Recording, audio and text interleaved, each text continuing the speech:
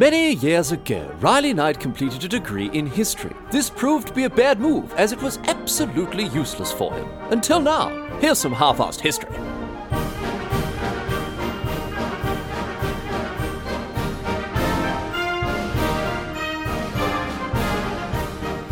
What's going on, mate? Great to have you along for some more half-assed history. This week on the agenda, going to be having a chat about Wu Zetian, the Empress of China, who ruled China as an empress from 690 until 705 and established her own dynasty as she did so. Today, she remains the only female to ascend to this title, and the way she got there is pretty bloody interesting, so let's get to it. Wu Zetian is born sometime in 624, not exactly sure when. The same year, a total eclipse of the sun was visible from China. Ominous. Now, she had a cracking childhood, being born into a wealthy family during a period of Chinese history where things weren't as bad as they usually were back then for women. During the Tang dynasty, which lasted from 618 to 906, women were a little more involved with public life than usual, getting involved in politics as well as, art and music and culture and all that sort of stuff. So Wu she's having a great time. Her old man has her do stuff like learn to write, learn to play music, and she loves reading and learning and generally, sharpening up the old brain box. And as I mentioned, her folks were absolutely loaded. So she's got servants to, fetch her fried scorpions or whatever they eat over there in China, I don't know. And she grows up quick and clever as anything, really, and she's not too bad looking either. As a result, she gets snapped up as a concubine for the emperor himself, Emperor Taizong. Now, she's only 14 at this stage, so we're into some, pretty questionable territory here, but obviously this is how they did it back in the day. The emperor would have had his favourite wife who gave birth to heirs and stuff, but all the concubines were basically spares, which, again, pretty questionable territory. But in any case, Wu has an easy time of it as a concubine, as Taizong seemed to actually have been a pretty decent bloke. She works as a secretary and, sort of does stuff like that for him until he dies in 649 when she's in her mid-20s.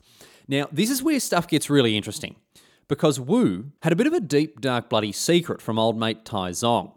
She's been rooting his son and heir, the future Emperor Gaozong, behind his back. She's 4 years older than Gaozong, whereas old Taizong is 26 years older than her. But this means that when Taizong dies in 649, the usual tradition gets underway, packing up all the concubines to, go and live in a monastery or whatever. But Wu isn't having any of it. No thank you, mate. Not for me. The new Emperor Gaozong comes along and plucks her out of this convent once that he's plonked his ass onto the imperial throne, and that's that. She is back to being an imperial concubine, and this time for the son of the bloke that she'd been married to before. Once she gets back to court, Gaozong gives her pride of place amongst the concubines, and she becomes his favourite straight away. Now, this creates a bit of a stir amongst all these knobs here for a few reasons. Not only is it a big departure from the usual traditions, but Gaozong is generally seen as he's a bit of a useless prick, really, and a lot of people don't like him. One person in particular who doesn't like him, as you can imagine, is Empress Wang, his wife. Obviously, this is because Gaozong is a huge fan of Wu, chucking her chockies and flowers and taking her out to the drive-in, all sorts of stuff there. And Wang hates it because Wu should, by law, be in a convent with, a shaven head and a very empty social calendar. But here she is, hogging all the attention of the emperor. And what makes it worse for Wang is that she hasn't had any kids. And before too long, Wu gets knocked up and squirts out two boys, one after the other, in 652 and 653. Gaozong bloody loves this. But Wang is, she's crossed as a frog in a sock here because she is 30 love down to this concubine here. Now, Wu knows that Wang's knickers are in a bit of a knot about this, and she senses an opportunity to make a bit of hay while the fiery sun of Wang's rage was shining here. What goes on now is it's pretty messed up, to be honest, and although there's no concrete historical evidence to tell us exactly what happened, it's still pretty messed up no matter how you slice it. In 654, Wu has another kid, a daughter this time. Within a few weeks of this kid being born, she's found dead in her crib, and it looks like she's been strangled. Wu gets on the front foot and starts talking about, horrible murder and all that sort of stuff, accusing Wang of killing the infant out of jealousy and spite. And a few people come forward as witnesses to say that they'd seen Wang around the baby's chamber, and Wang herself didn't have an alibi. Now, Gao Zong, who honestly did sort of get led around by the end of his dick a lot of the time, listens to what Wu is saying and gets very concerned. Wu continues to slander Wang's name, now saying she's doing witchcraft and, stuff like that. And eventually, Gao Zong has had enough. He divorces Wang, strips her of her title of Empress Consort, and arrests her, and she is never released. She's later murdered on the orders of Wu, as we'll come to. But what is so messed up about this whole baby situation is that it's not certain that Wang actually did the deed. In fact, Wu herself may have been the one to murder her own child just to put the frame on Wang and further her political ambitions. Can you believe that? Honestly, we'll never know if this is the case. One of the reasons that it's so hard to determine is because Wu was viciously slandered throughout her entire later reign as an empress, as being ruthless and cold-blooded, and so the truth has probably been distorted one way or the other. We're not sure. Many historians consider it likely that Wu, who was certainly power-hungry if nothing else, killed her own kid, but as I say, we'll never know for sure. Anyway, doesn't matter how you look at it, the situation was, beyond messed up, but it proved to be pivotal in the future of this entire nation moving forward. Because with Wang out of the picture, old mate Gao Zong is looking for a new wife. Oh, and what's this? His favourite concubine, already with 2 sons ready to go, ready to walk down the aisle. Wu Zichan becomes the emperor's consort in 655 and takes to the role very naturally, all diplomatic and respectable up front, but like some kind of murderous blood-stained mullet, she is all scheming and ruthless at the back.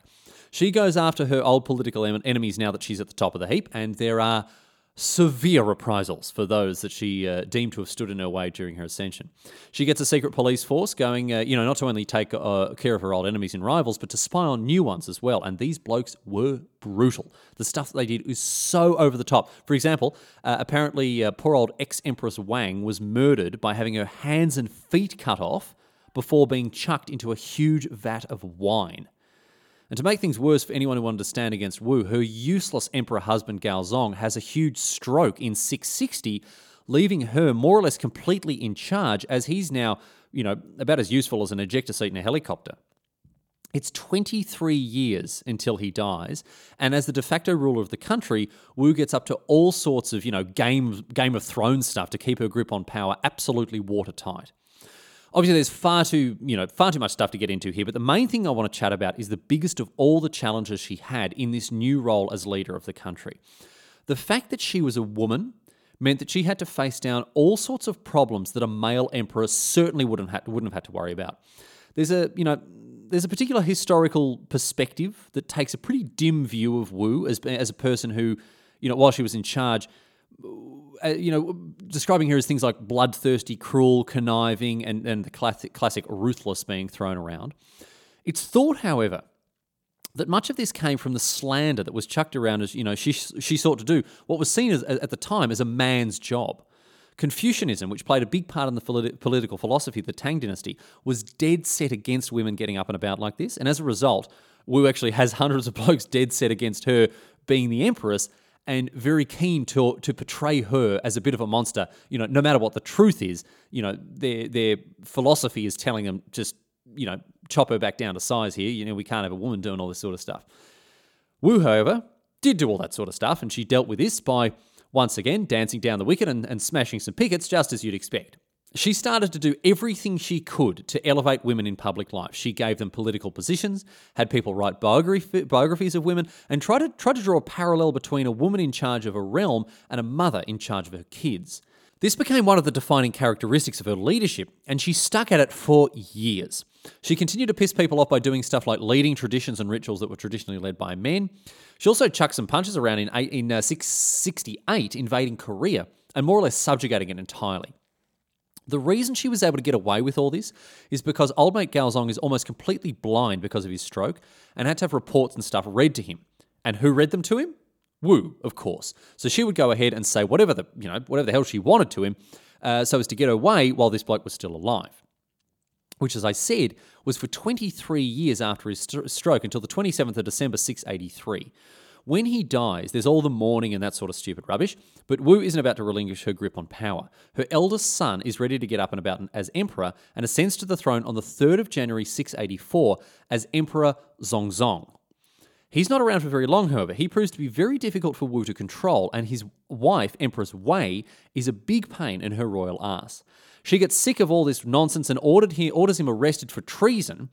As he's dragged off the throne by soldiers that were loyal to Wu, he yells out, what are you doing? Get stuff. What crime have I committed? And apparently, she replied, as cool as ice, you wanted to give the empire to your wife. How can that not be a crime? Be very, very careful, my friends, of your mothers-in-law. Anyway, Wu has another crack at it with her second son, who becomes Emperor Ruizong again in 684. Now, this idiot, he lasts for a little bit longer, around 6 years, but there's a reason for this. Wu has more or less put this bloke under house arrest and continues to rule with an iron fist, with poor old Ruizong, again, a puppet of this old lady. So Wu maintains her spot as the biggest dog on the playground, but actually gets sick of the whole ruling through your son business, and so in 690 just gives him the ass, which he is apparently, very happy about. And all I can think about here is Lucille and Buster Bluth, because, it sounds like Ruizong was happy to, go back to his training with army. Anyway, Wu Zetian plops down on the imperial throne of China on the 16th of October, 690, and we are off to the races with an entirely new dynasty as she takes control of the country for herself. None of this regency business, none of this ruling through your husband or your son or whatever else. It's just her. Now, the Chinese dynasty system is complicated and overwrought, and I, barely understand a thing about it. I suggest you look at have a look at the very excellent Crash Course World History videos about it. But basically, the Tang dynasty hits the bench for a spell here as Wu kicks off the Zhao dynasty, and she ends up being the only ruler as we go back to the Tangs once she's no longer empress. But there's all sorts of stuff to cover off before then, so let's get to it. During her leadership, despite what her endless critics were going on about, Wu is kicking goals with both feet here. China is flourishing. It's there's enormous prosperity, general happiness while she's up and about. Let's talk about some of the changes she made during her time as empress. As part of this new dynasty she's established, she changes the state religion to Buddhism, because, as I said, Confucianism wasn't so hot on females being in charge, and this conversion helps to legitimise her rule. It was a better time for women more generally, as she continued to work on chipping out a better deal for females up and down the country. And another defining characteristic of the new dynasty was her political reforms, which saw people being promoted on merit rather than status. As ridiculous as it sounds, she also opened up an actual dead-set suggestion box, like you'd see, at a work conference or something, so people could bypass the endless bureaucracy. I should also mention that these suggestion boxes were a way for people to dob in, other people who they thought were up to no good, namely her political opponents. No rest for the wicked. This was a useful way for the Empress to gain information, have her finger on the pulse as to exactly who was trying to oppose her. Anyway, she reformed agriculture. She gave tax breaks to productive farmers and helped to spread the latest in farming technology, which was, stuff like ditches for irrigation rather than, combine harvesters or whatever. She was also able to reopen the Silk Road, which had recently been absolutely ruined by plagues and raiders and stuff. So she sent out soldiers to get rid of all them and did a bang up job too.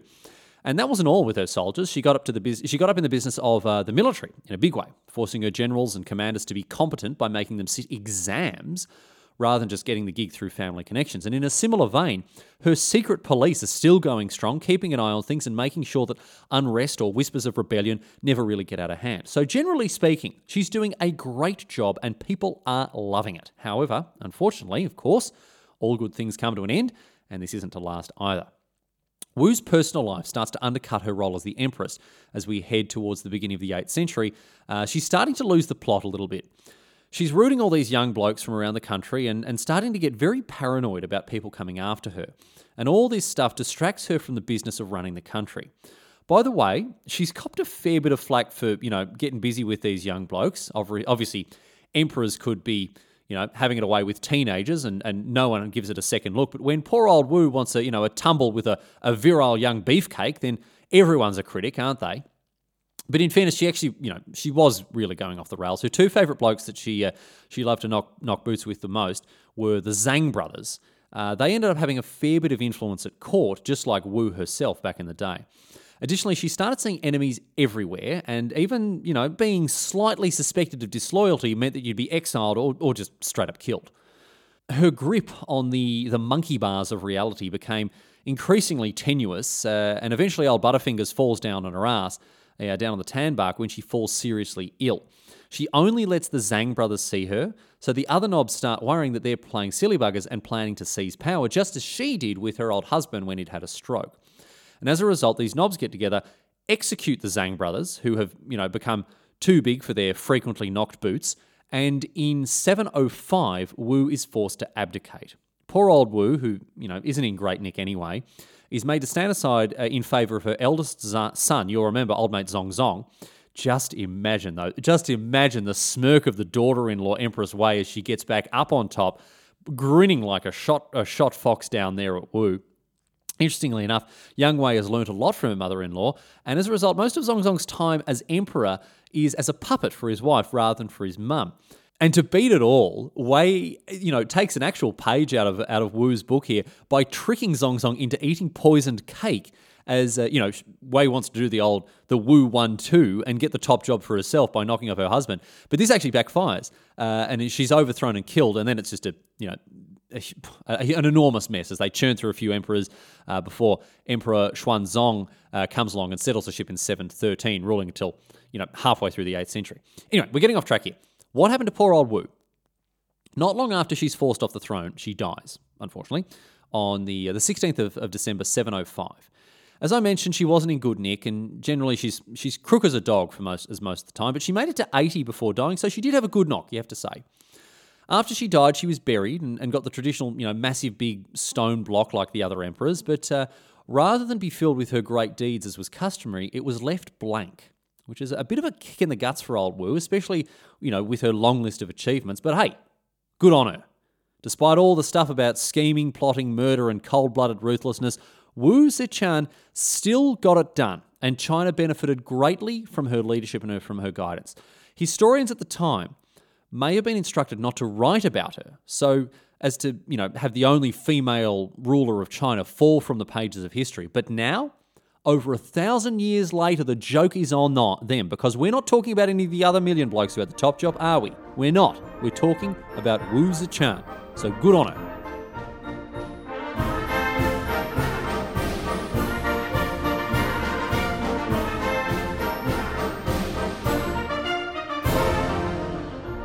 But that's it. That's all she wrote today, sports fans. That is the story of Wu Zetian, the Empress of China. Very interesting to research and read about this lady, and I do hope you got something out of this podcast because, a cracking story. Anyway, you slice it. Thanks so much for listening to Half-Assed History this week. I tell you what, it's such a pleasure to have you along and to receive the messages, the emails, and the tweets and stuff that I get saying how people are enjoying this podcast. Very, very flattering, very humbling indeed. So thank you so much for all the support, everyone. If you want to get in touch with the show, the best way to do that is at our website. Our website? It's just me, my website. I don't know why I'm trying to make this sound like it's bigger than it is. Just a one-man operation, old Half-Assed History here. Halfassedhistory.net, there's a contact form there, you can get in touch with me.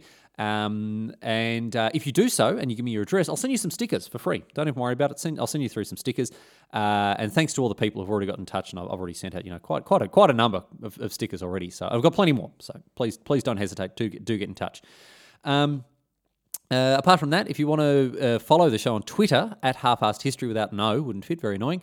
There you'll find history facts, stuff that I've been reading about, little tidbits, whatever else. And that's that. Again, thanks for hanging out with me this week. I'll see you again next week for another episode of Half-Assed History. But until then, leaving you now with a question posed on Reddit. We've been talking a lot about China, of course, and Hamza Boy wants to know, Reddit historian Hamza Boy asks, if China is so fragile, how has the country lasted for so many years?